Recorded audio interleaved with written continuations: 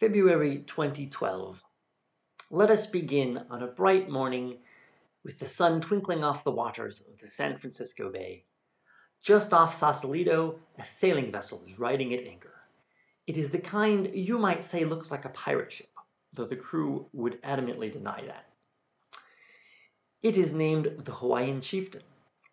The small boat has been lowered over the side, and I climb down into it with my sea bag. And my then girlfriend Corey gives me a salty look and says, "Don't get killed in Nigeria." We motor the short distance to the docks, where the coxswain deposits me and returns to the Chieftain. From there, I'm off on the morning train to Los Angeles for a flight to Nigeria. It's 34 degrees and snowing the next day at 3 p.m. in Amsterdam, and by 9 p.m. when I arrive in Abuja, Nigeria, it is 90 and humid. Hello, and welcome to episode 2 of this podcast. What I'm going to try with this one is to actually conflate all 3 of my Nigeria trips into one story, so I can kind of throw in all the best parts of all 3 without stringing together 3 entirely kind of similar stories one after the other. The first trip was in February 2012, the second one is April 2012, and the third one is April 2013. Let's begin though with the most general overview of Nigeria before we get started, because if you were like me before I got my first project, you probably have no idea where Nigeria is. So it is the largest country in Africa, which is interesting because it's about the size of Texas, but it's got the equivalent of about half the population of all of the United States in that area. Or to compare it for my Australian friends, it's about the size of South Australia, but it has 8 times the total population of all of Australia. So definitely a lot of people in a small amount of space. So part 1, arrivals. In April 2013, I started my journey to Nigeria, walking barefoot on the beach beside the Coral Sea in northeast Australia, on a trip that would take me all the way around the world. I flew from Bundaberg to Brisbane to Dubai, where I had a 24-hour layover. Fortunately, I was able to get out of the airport and check out the old souk and some other parts of Dubai. Then from there, the next day we flew to Cairo, but the Egypt air flight was several hours delayed. So we arrived in Cairo too late for the connection to Abuja. So we were stranded in Cairo, first for several hours with no idea what was going on. And none of us had any Egyptian currency. And so we're looking at these food stands and we can't buy anything. And also, this is where you kind of get the first kind of glimpse of kind of Nigerian cultural norms and mentalities, because a whole bunch of Nigerians were berating the airline desk, saying, I am a business owner. This is unacceptable. And I feel like it was kind of illustrative of 2 things. First of all, Nigerians are very animated people who are very prone to become heated if they feel like it is time to become heated. But also, I found that Nigerians, to them, they take a great deal of pride in being a business owner. It is, even if it's just kind of a small kiosk in town somewhere, like, to them, owning your own business, I feel like I get the impressions kind of something to be extremely proud of, that they really, really aspire to, and feel like it's something to be proud of. And so we stuck in Cairo for several hours before we had any idea what was going on. Finally, we found out they were going to put us in a hotel overnight. And at this point, I started to become really, really unwell, almost feverish. I think it was actually some Texas-style chicken, quote unquote, I had in Dubai airport, because that's the last thing I ate. But I basically was kind of delirious for the rest of that evening. And then on the flight from Cairo to Abuja, which is another several hour, like 10-hour flight. I had to, and I had a bulkhead seat, and I had to keep going up to go to the lavatory because I was just not feeling very well. So this was kind of, so you got to keep in mind this is what, the third, fourth day of travel at this point. So it can be kind of an ordeal to get where you're going sometimes, if you're going to somewhere in Africa.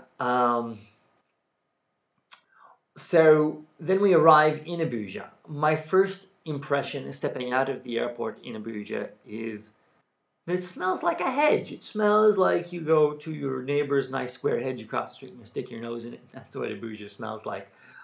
Which, when I mentioned this to some other friends who spent some time in Africa, they looked at me funny. They're like, I would not describe any African city as smelling that nice. But the thing is, Abuja is a fairly new city. It was only built in the 80s, kind of inaugurated as the capital in 1991, because Lagos, the biggest city and former capital of Nigeria, is just in the far corner of the west corner of the country. So Abuja is a planned capital city in about the middle. And it definitely has much less traffic and much less kind of pedestrian traffic or vehicular traffic in the city. I noticed already the traffic signals, none of them seem to work, but definitely seems kind of a cleaner, newer city than a lot of places in Nigeria. Most of the buildings doesn't really have skyscrapers. Most of the buildings are just a few stories tall. The kind of cityscape is dominated by the pinnacles of the National Mosque and the National Cathedral, which are about the same size, and I think that's very, very reminiscent of the fact that Nigeria is really roughly 50-50 Christian and Muslim, kind of evenly split. And so you can see right there in the capital that you've got them both equally represented there. But then, even these two buildings, the whole city, are completely dominated by a giant rock called Zuma Rock, which is 700 meters tall, most of a kilometer tall above the ground, which is looming above the city. One solid monolithic rock, which is kind of an interesting thing, not a usual part of a city skyline. It's a very impressive rock. So I get there, and the organization had their driver there to pick me up. His name is Blessing. You definitely notice they have kind of different naming conventions in Nigeria and other places in Africa. The president of the whole country at the time was Goodluck Jonathan. You'll meet Hattrick later. But yeah, so Blessing was the driver. And we actually arrived at 9 p.m., so it was all dark, can't see the giant rock or anything. The airport is about half an hour outside of the city, so we have a drive to go. And another kind of first shocking impression that I got was all of a sudden, this is a divided highway, concrete median in the middle, and all of a sudden there's cars coming towards us on our side. And I was like, Blessing, is this normal? As he's just casually swerving around them. And he says, oh, yes, like they wouldn't do it during the day, but at night there aren't any police out, so people do absolutely whatever they want. These people probably they need to get somewhere on this side of the highway, and so there's not a break in the median where they can make the appropriate turn, so they just are coming from this side and have to do a U-turn to get over to it or something. And then we also passed like wreckage of absolutely smashed cars that looked like it was fairly recent, that I think had been unsuccessfully doing these wrong way driving maneuvers and had collided with something. But of course, tow trucks won't go out at night either because it's not safe for tow trucks to go out. So everything is stuck there until daylight. If you need an ambulance, I have a bad feeling you might be out of luck. I was told the police do not go out at night because the police are not safe at night, and By extension, I was told, therefore, you probably should not go out at night either because you're not safe either. And I was like, oh, duly noted. So yes.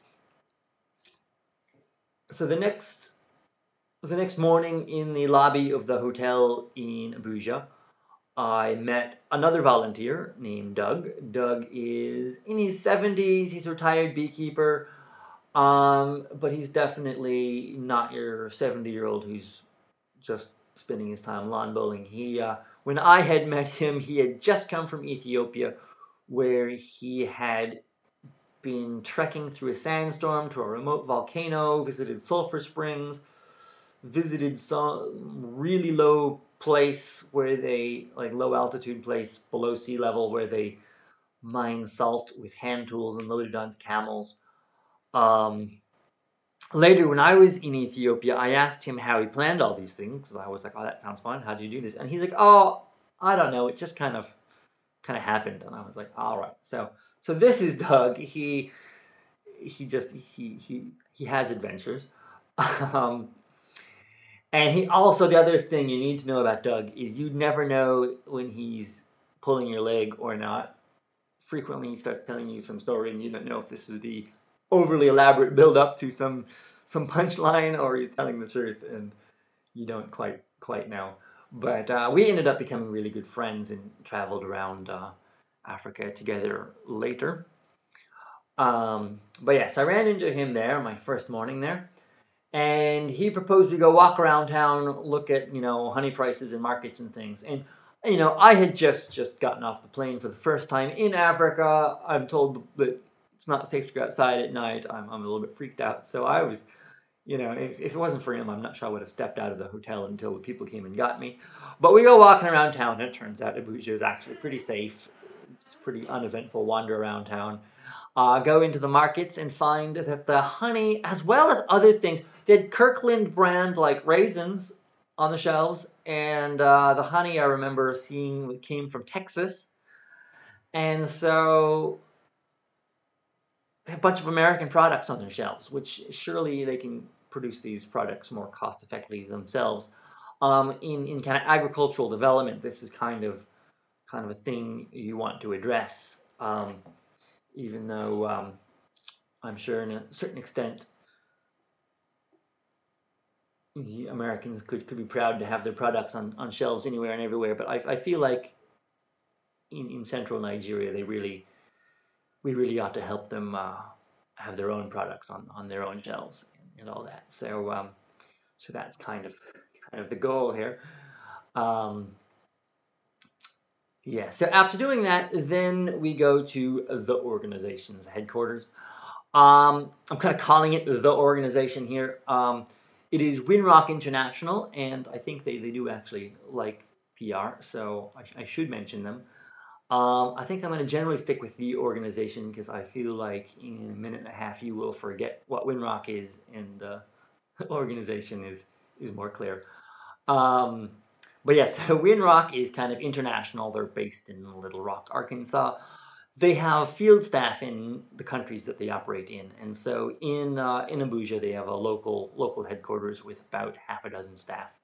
So we meet the staff there, and Doug and I are sitting down talking to the country director, Michael, when he gets a notification on his phone that a bomb has just been detonated in Kaduna, the city just north of Abuja.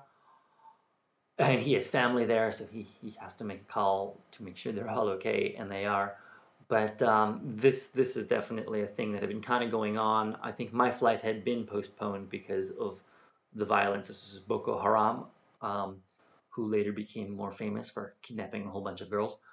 Um, so yeah, they were blowing up bombs every now and then. Yes. Anyway, part two, going down country or up country, somewhere in the country. From Abuja, it was a 40-minute flight on the local airline to Ibadan, where my project was going to be. Um, Now, the local flights, you might picture this. I've heard horror stories of like third world flights with flying with their doors open and chickens on laps and things. The thing is, this flight was actually probably compared favorably to any domestic flight in the United States these days.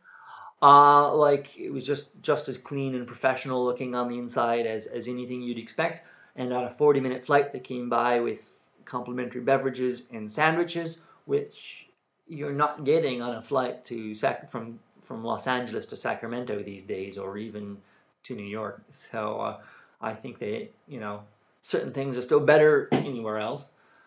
So that compared favorably. On the minus side, that was Dana Airlines, which only operates 4 aircraft. About a month later, they were in the news. One of their aircraft had crashed into the Mountain of Fire Church on the ground, with the death of all aboard and a number within the church. And being as I'd flown that route a month earlier, and there's only 4 aircraft, 25% chance it was the aircraft I was on. I feel like that's a bit as close as I would like to get to any air disaster. Like it was a bit too close, frankly. Like it made me a bit anxious. Just like wow, felt like a close call in a relative sense. Anyway, so we arrive in Ibadan. Ibadan is a city of about 3 million, which makes it the third largest city in Nigeria. And incidentally, to put that in perspective, if you planted your city of 3 million in the United States, it would be the third largest city in the United States. And it would also, if you put it in Australia, it would be the third largest city in Australia. So it's safe to say it's kind of a third largest sort of city, I suppose. In Nigeria, there's about 3 major ethnic groups, and then that's divided into just countless smaller ones. I think there's like 250 different individual languages. But so of the 3 major ones, this is Yoruba land. So it's the land of the Yoruba. And I found the city to be absolutely teeming with pedestrians. Just the traffic lanes are just clogged with people on foot. Traffic wasn't as bad as I've seen in other African cities. I think because you can't get up to speed or anything because there's so many people. And definitely not as crazy as Cairo, where I don't think where it's just anarchy on the road. See almost no white people in the city of Ibadan at all, and locals were not afraid to point and stare at me when they see me in the car. And the local word for white person is Oyubo, which I was told means whiteface. Wikipedia fact-checking right now tells me that it means man with peeled off skin. And Wikipedia also tells me that albino people are also called Oyibo. So maybe it just means, anyone whose skin is white, whether they're local or not. I wasn't quite sure whether I should be offended by this term or not, but I guess it's just their word. But the interesting thing about them staring as they did is then kind of comparatively later I was in Guinea, another country in West Africa, and there's also not really any white people up country in Guinea, but they just kind of ignore you completely. But the Nigerians are not afraid to just kind of stare and point and loudly remark upon it to the person next to them. It's a thing.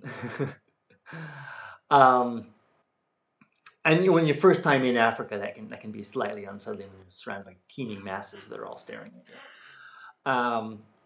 Another interesting initial observation of local people is that many of them, by which I mean like 1 out of 10, had kind of decorative scarification on their cheeks. I'm told it used to be the higher class people that did this, but then in the British administration of the colonial era, typically the people that worked with the administration did not have it, and those people kind of became relatively more important, and so the relative social importance of people with scarification on their faces kind of was turned topsy-turvy. So it's definitely probably something someone could do an entire sociological study on. In Ibadan, I was checked into a fairly nice looking little hotel there. But then I get to my room and there's no water pressure. I wanted to take a shower because it was very humid and it just wasn't working. But Then I actually got upgraded to like a suite of rooms, so it actually turned out to be pretty nice. Um, so that was that. And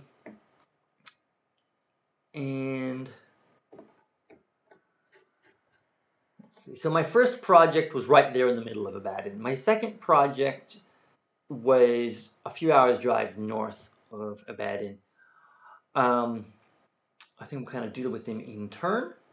So my first project that next morning, we always have to have a big opening ceremony, and it's funny because this was my first project, so I didn't know how it was always going to be, and this was the biggest opening ceremony I've ever had. So I think I was like, oh, is it always going to be like this? But it was in the local government building, and like everyone from the local government was there. All the beekeepers were there. There were traditional elders. There were people from the local press.